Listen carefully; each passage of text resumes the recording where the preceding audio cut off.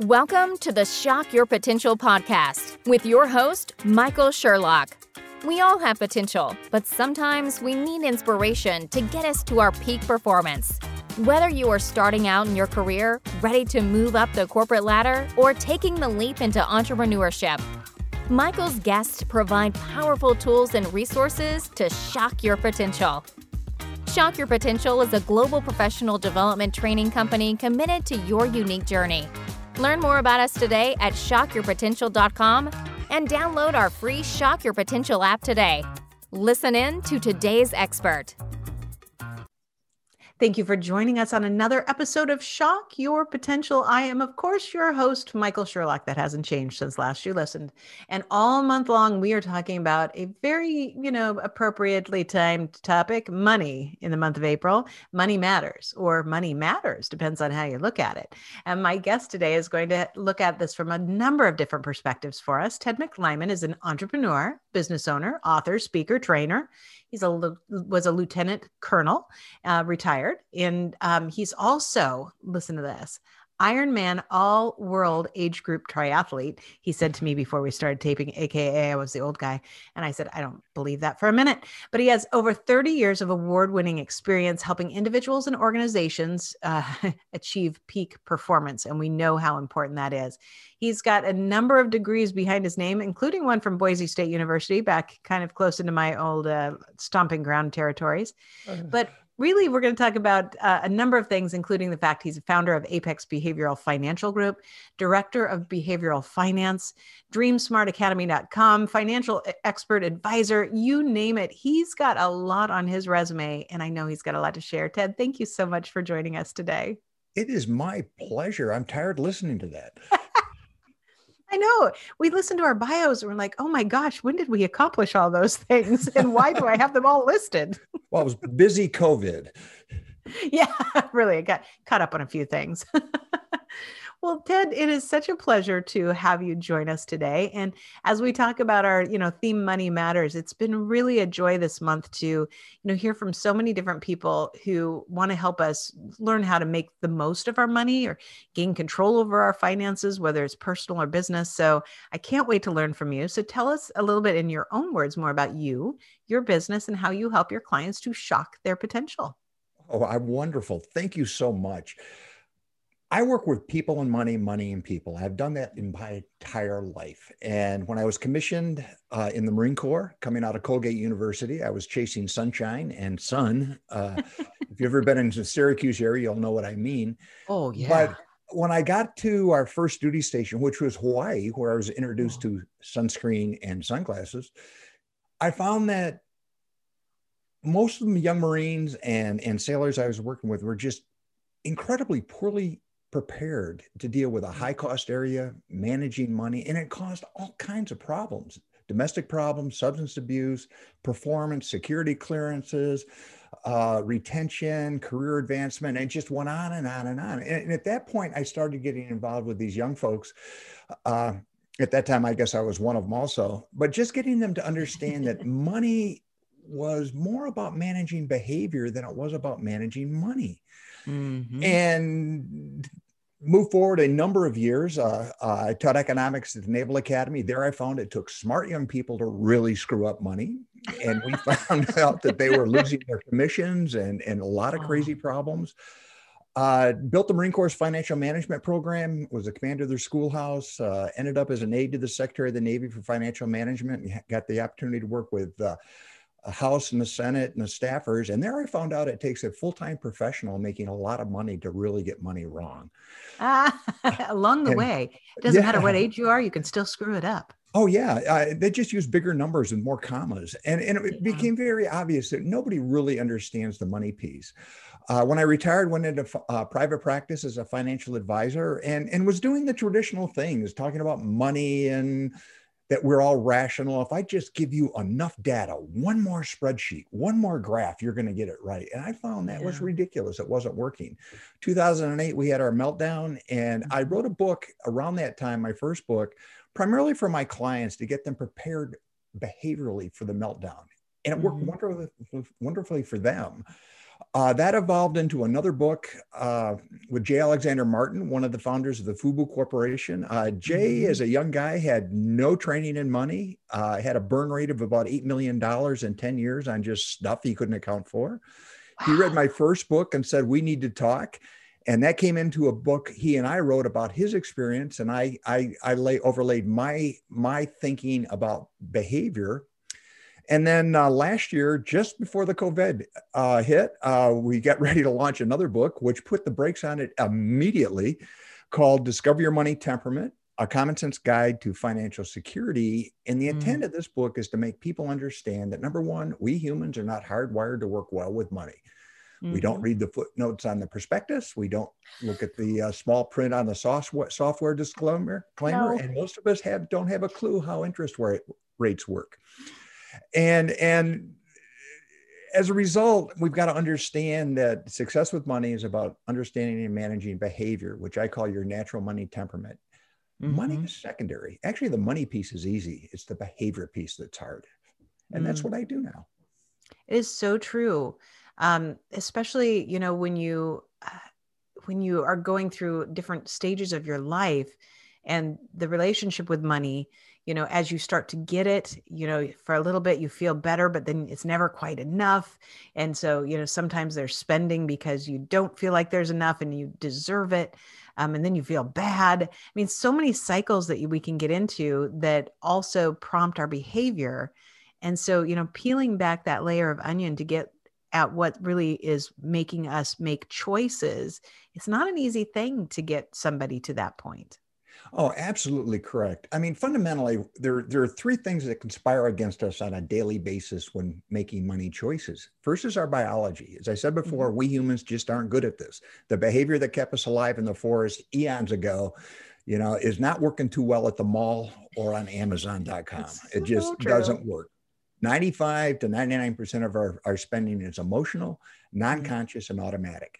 Next is our belief set. We are hardwired or softwired, I would guess, by mid-adolescence to have a certain attitude about money. And ironically, it's not so much our parents, it's our peer group in middle school. So how you were in middle school pretty much dictates how you are today with money. And the last part, and this is hugely important, probably the biggest driver is culture. We are driven culturally by most of our spending behavior, good, bad, or indifferent. And there's just all kinds of research I've got and stories on how you have the car you have because the person next door thinks you need one. And we move from there. You know, it's so funny you say that because this fall, my husband and I spent some time in Florida. We're trying to, you know, eventually move there. So we're, you know, looking at where we want to be. And we typically spend a lot of time in Naples, Florida, because my mother-in-law has a condo there. And you go to Naples, Florida, and talk about the car situation. You drive down the street. I have never, before Naples, I had never seen a Bentley. I had seen a Rolls, but more like, you know, one that was a part of, you know, someplace that rented them out for weddings and funerals. But, you know, every car there, every third car is a car that starts, you know, at the basics at $225,000. And every time I'm just fascinated because I'm like, how rich do you need to be to have your Florida car be a Rolls or a Bentley? And then I'm like, and it just messes with your mind. I mean, even if I had that much money, I cannot fathom spending that much on a car. And yet it is part of that culture without a doubt. Absolutely. Absolutely. And it's universal. I mean, I've traveled around the world and every culture I go into, the commonality around the world is we're human. And the human activity of thinking about taking care of ourselves, which money is the common denominator of modern economy. It's the oil and grease that makes it happen. I mean, if you're living on a subsistence farm someplace in, you know, Wyoming, some of these issues aren't too big of a problem. But I don't know many people are doing that, and making change at Starbucks with a chicken is hard. So we generally don't go in that direction. So modern society is what it is. And, you know, the level of financial literacy in our society is abysmal. We just kind of assume that you reach a certain age, you're going to figure it out. And the school systems are pretty much designed to make us employees, get us trained to work for somebody to do something. And we're very ill prepared for the dynamics of modern culture and the modern economy. I mean, it used to be we were a cash-based economy. Now we're a digital economy, and our brains work with digital money very differently than real money. And that's an issue. It really is. I was just talking with somebody about the same topic because I know that, like with my husband and I don't feel comfortable if I don't walk out of the house with cash. It doesn't have to be a lot of cash, but like my dad always told me, you never go anywhere without a $20 bill. At that time you could actually take a cab for $20. And I think it was like without a quarter and a $20 bill. Because at that time you could use a quarter in the payphone. Yeah. Now you can't find a payphone, and $20 doesn't get you lunch. So exactly. I mean, but just think for a second how annoyed people are today when somebody's in a cash out line and somebody breaks out their checkbook. Yeah. I mean, people grab their heart and roll on the ground, Exactly. and I even had somebody look at me with disgust because I was using a debit card and not my Apple Watch to pay for something the other day. I mean, it's just crazy, but our brains don't relate the same way. Here's an example. Yeah. If you have $100 bill in your wallet or purse, you can carry that around literally for months. Yes, because you don't want to break it. You break that thing, it is gone. It just evaporates because non-consciously our brains feel and think of $100 bill very, very different. It adds a different value to that than it does loose change, paper money, less than $20. And it's just easy to just give it away. It's so true. I would rather if I have $100 bill in my wallet, I would rather use my credit or debit card to purchase something than break that $100. Absolutely. And it's there, and it's there in case of an emergency. And it's not the same as having a 50. Like 100 has way different mentality. Exactly. And that's a classic example of us being very human with our money. And we have to remember, contrary to what the talking heads say on TV and what you learned in economics, if you took a course or a course on personal finance, which assumes we are rational, that we do deliberate, consequential, rational decision-making. When we spend our scarce resources, it's deliberate. We do this quick cost-benefit analysis. Well, yeah, right. Not even a little bit. Maybe when it's a certain level, like buying a house or a car, something very consequential, until you get to picking options, and that's all emotional. Yeah. So we are emotional beings with money. And one other thing that that I took note on, that, thinking about our school system, you're right, still is preparing people for that, go out and get a job, go work for somebody. And yet we're seeing, especially with the millennial generation, how many are becoming entrepreneurs. And the money and financial management in an employee mindset is different than an entrepreneur's financial mindset, in and of itself, because you don't have a guaranteed income coming in, so it's a little bit more of sometimes abundance, sometimes scarcity, and not that, that steady drip out. But we are moving, even if you don't become an entrepreneur, moving to a more virtual workplace, I think is going to have some of those impacts, because you're like, well, why not order that extra thing because I need it and I'll have it delivered, even though I could have walked to the store 3 blocks and got it for cheaper. It's playing havoc with how we see our spend and income. Oh, absolutely. Absolutely. I mean, we are so ill prepared for what the reality of what we're going through right now. In the book, I talk about at depth about the rules of money have changed. And part of it is what you said, the economy. It used to be, think about your grandparents in particular. If they left town, it was probably to be in the military. And they came back. They married somebody from high school. They worked for the same firm for 30 years, retired for 5 years and dropped dead. I mean, really. Yeah. That's kind of what the cycle was. And everybody lived within walking distance of grandma, and you went there on Sunday to have chicken. And that was the lifestyle. You got paid cash sometimes, maybe a check. You had a little pay envelope. You went down to the local savings bank and you put it in, and everybody knew you. Yes. Well, today it is completely different. I make the statement in the book that today everybody is self-employed. Whether they know it or not, they are self-employed. You are at the mercy of a change in technology, a change in software, or an economic or political event that could be on the other side of the world. And it's not going to take 6 or 8 months or years to impact you. Sometimes it happens in hours. Yeah. That's the economy we're dealing with. Yeah. And the game changer is longevity. You just were down in Naples. The median age down there in that neighborhood is significantly higher than it was a few years ago. Yeah. When I started as a financial advisor, the average older client I had was in their 70s, and we had to make we would do a financial plan to make adjustments to come up with about $500 extra a month because they had Social Security, they had a savings account, their house was paid for, their support network was right next door, and it was easy. Today, not so much. And now you have to build in my Bentley and my Rolls into my financial plan. Exactly. Because I'm pretty sure you're not allowed to live down there unless you know that you're going to buy one. Hey, they don't even let me in the neighborhood with my car, so I don't even worry about it. We don't even own a car. My husband and I live in downtown Philadelphia, and we sold when I moved here from the other side of the country. So I noticed that you spent some time in Boise, and I grew up in Washington State in Spokane, Washington. And so when I moved, cross country, and I brought my big giant SUV, after in here for a few months, I'm like, all we do is pay to park it in a parking garage because I refuse to park it on the street. So we sold my car. My husband didn't have a car because he lived downtown within walking distance of his office. We haven't had a car in 10 years. And the problem with going to Florida is we know we're going to have to buy a car. After 10 years with no car, it is so wonderful. Well, and that's another example of how the culture you move to. When you were on the Midwest, big trucks, big SUVs, but you drove very long distances to get basic necessities. Talk to somebody that owns a ranch in Wyoming, what it is not to have a truck. And it's not unusual to drive 90 minutes to go find Walmart. Yeah. So that's hard to explain to somebody, one of your neighbors in a brownstone in downtown Philly, when they're going to go, I'm really upset. I've got to walk around the corner because Chili's, the cheesesteaks I love are not available. I've got to go 2 blocks. But I can call Grubhub and I can get it in 20 minutes. And then it's only a $25 sandwich. Why do I care? Exactly. At a premium, knowing that cheesecake place also just lost a lot of money by paying it to Grubhub. So yeah. But our minds don't work that way.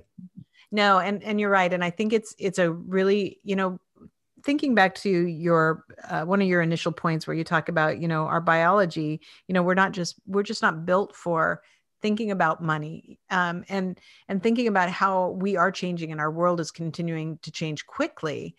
It really is. I think there's so much opportunity for even more significantly damaging financial decisions for people today than there was when I was 20. You could still make stupid decisions then. And I remember getting my first, credit card in college, which was stupid. It wasn't stupid to have a credit card. What I did with it was stupid. Yeah. That pizza party and the beer. I understand. I bought like a $400, CD player, and I don't even know what happened to it. It's clearly gone, but $400, that was ridiculous. That was my first major purchase. And I thought I was so cool, but I see so many more landmines for people today, especially, the age of my kids, in their 20s and 30s. But I even think about, the ones in their 20s now, or those coming up earlier, even younger, that the consequences are going to be higher and the opportunities for missteps are bigger. At least that's from my perspective, or else I'm just getting old and thinking everything's changing too fast. Well, all the above. But you think about it, the consequences are so immediate in making mistakes. When I was growing up, I had a buffer. You can't, float a check anymore. Well, nobody knows what a check is. Oh, and nobody knows what floating a check is. Something that half your listeners are going, what's that mean? Well, you had a few days to go figure it out. And the person at the bank probably knew you or knew your parents, and they could pull that check for you. Today, it's instantaneous, instantaneous. And it ripples through your entire digital profile.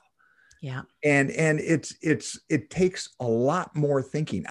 We talk about our brains again. Our brains are really designed to do 2 things well: keep us alive and pass on the genes. Everything else is secondary. Yeah. And most of the time we're focused, and the younger you are, depending on what those 2 priorities are, what's important to you, but money is not a high priority. Think about it for a second. Our brains biologically have been around for eons. Mm-hmm. Money's only been around as a medium of exchange for a few thousand years. That's true. Our biology has not caught up with that reality. And the concept of money and the concept of commerce is changing exponentially as we speak.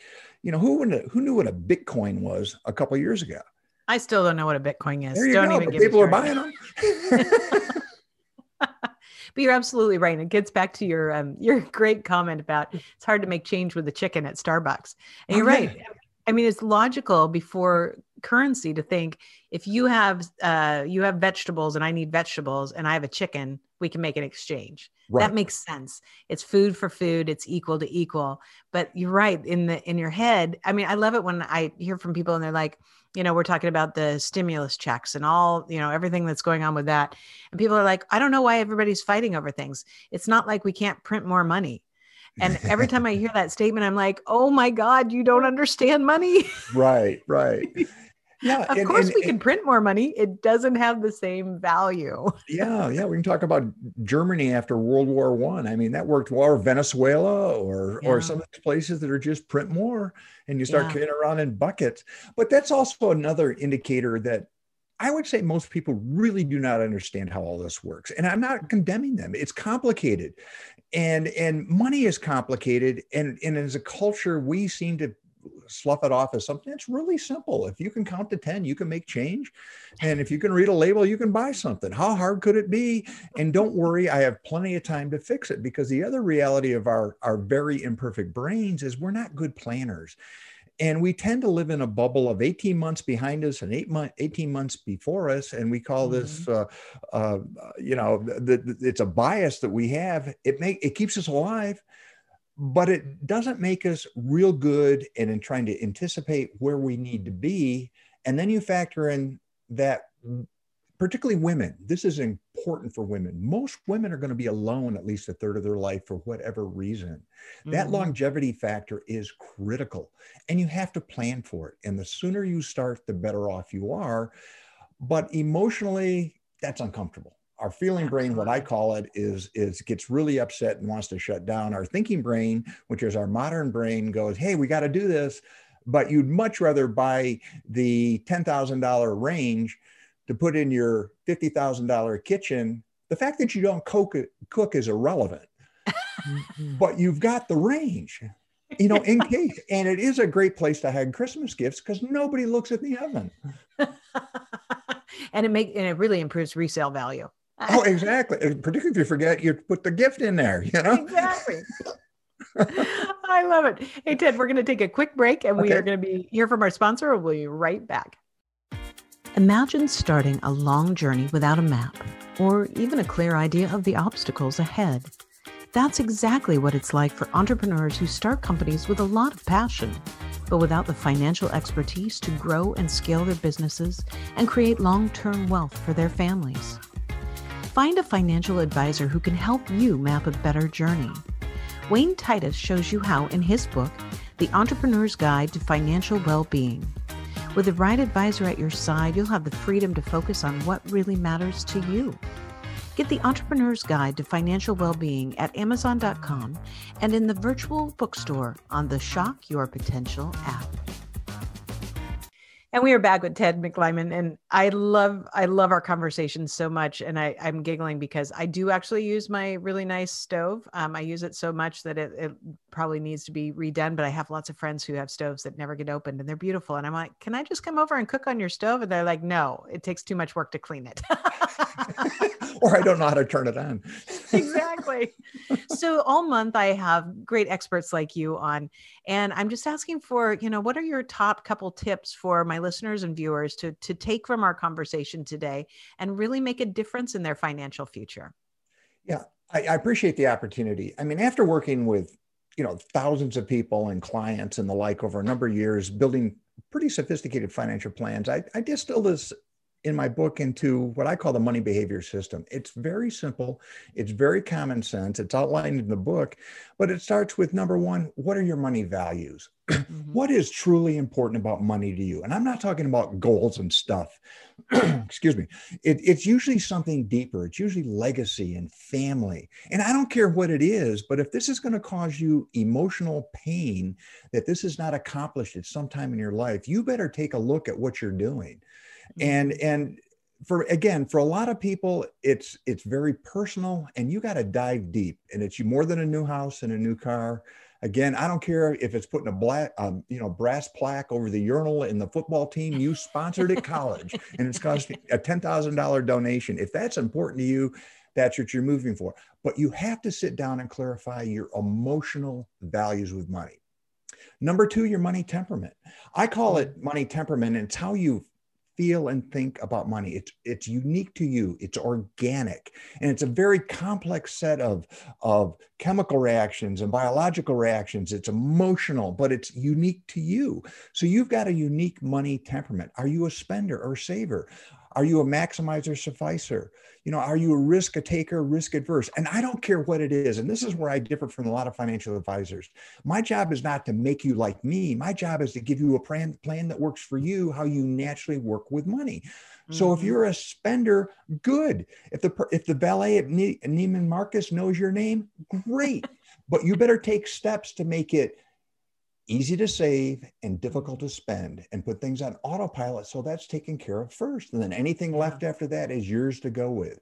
Okay, then your money knowledge. Money knowledge is more than technical knowledge, because most of the technical knowledge people have is based on classical rational economics and finance, which is appropriate for about 10% of the population. Most people, their heads blow up. Yeah. When I say, not me. When I say money knowledge, what I mean is, how do you process information? Mm-hmm. What's your learning style? Are you a visual learner, an auditory learner? Do you have to touch it? Do you like looking at things? And then demand that a product or service that's being offered to you be offered to you in a way that you are comfortable analyzing and processing the information. Mm-hmm. If you've ever bought a house, you know what I mean. Oh, yeah. It comes with, the close is nothing more than 6 inches of paperwork that says you should not buy this house. Exactly. Okay. And we're not reading every one of those pages as we flip. Oh yeah. Yeah. And you're paying a lawyer, $1,500 to go through it at warp speed so you can go out and celebrate the house. Exactly. So you've got to understand that you have a unique way of processing information, and that preference will bias your decision-making. Mm-hmm. Next, you need a money strategy. Money strategy is nothing more than where you want to get to achieve. How are you going to, in the grand scheme of things, achieve those money values? But more importantly, does this strategy also factor in your natural money temperament, how you naturally feel and think about money, and how you process information? Then what is your money plan? Your money plan is the execution. Are you going to do it yourself? Are you capable of doing that? Do you want to work with a professional? Do you know what the products and services are? So the money behavior system is the front end that nobody's talking about. It's the front end we never talked about as financial advisors. We always brought you into the office and we just said, I could tell you 4 things we talked about. Do you need a house? You need college for the kids. You need a retirement plan, and you need some savings. Okay. The rest of that is just fill in the blanks. Do you want a White House or Brown House? Do you want it in Boca Raton, or do you want it, up in the villages? Okay. Exactly. The rest is nothing more than driving some money to give it to you. How do you like me? I've done a wonderful job. And you walk out and you go, what just happened? What do I own? Why do I own it? I don't understand this thing. Yeah. Why do I own it?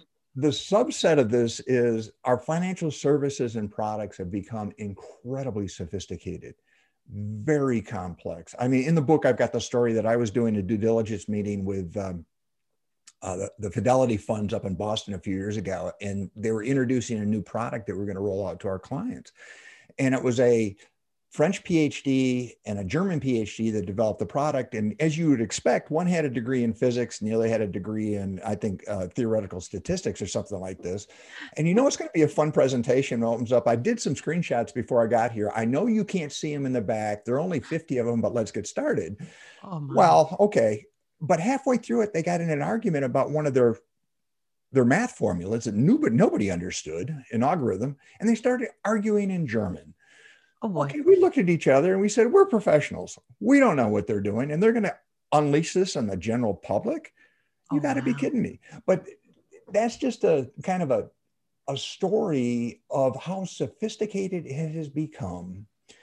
And most people are ill prepared to deal with most of this. So you do need to work with, I think, in a lot of cases, somebody you trust, but it begins with truly best benchmarking who you are with money. Mm-hmm.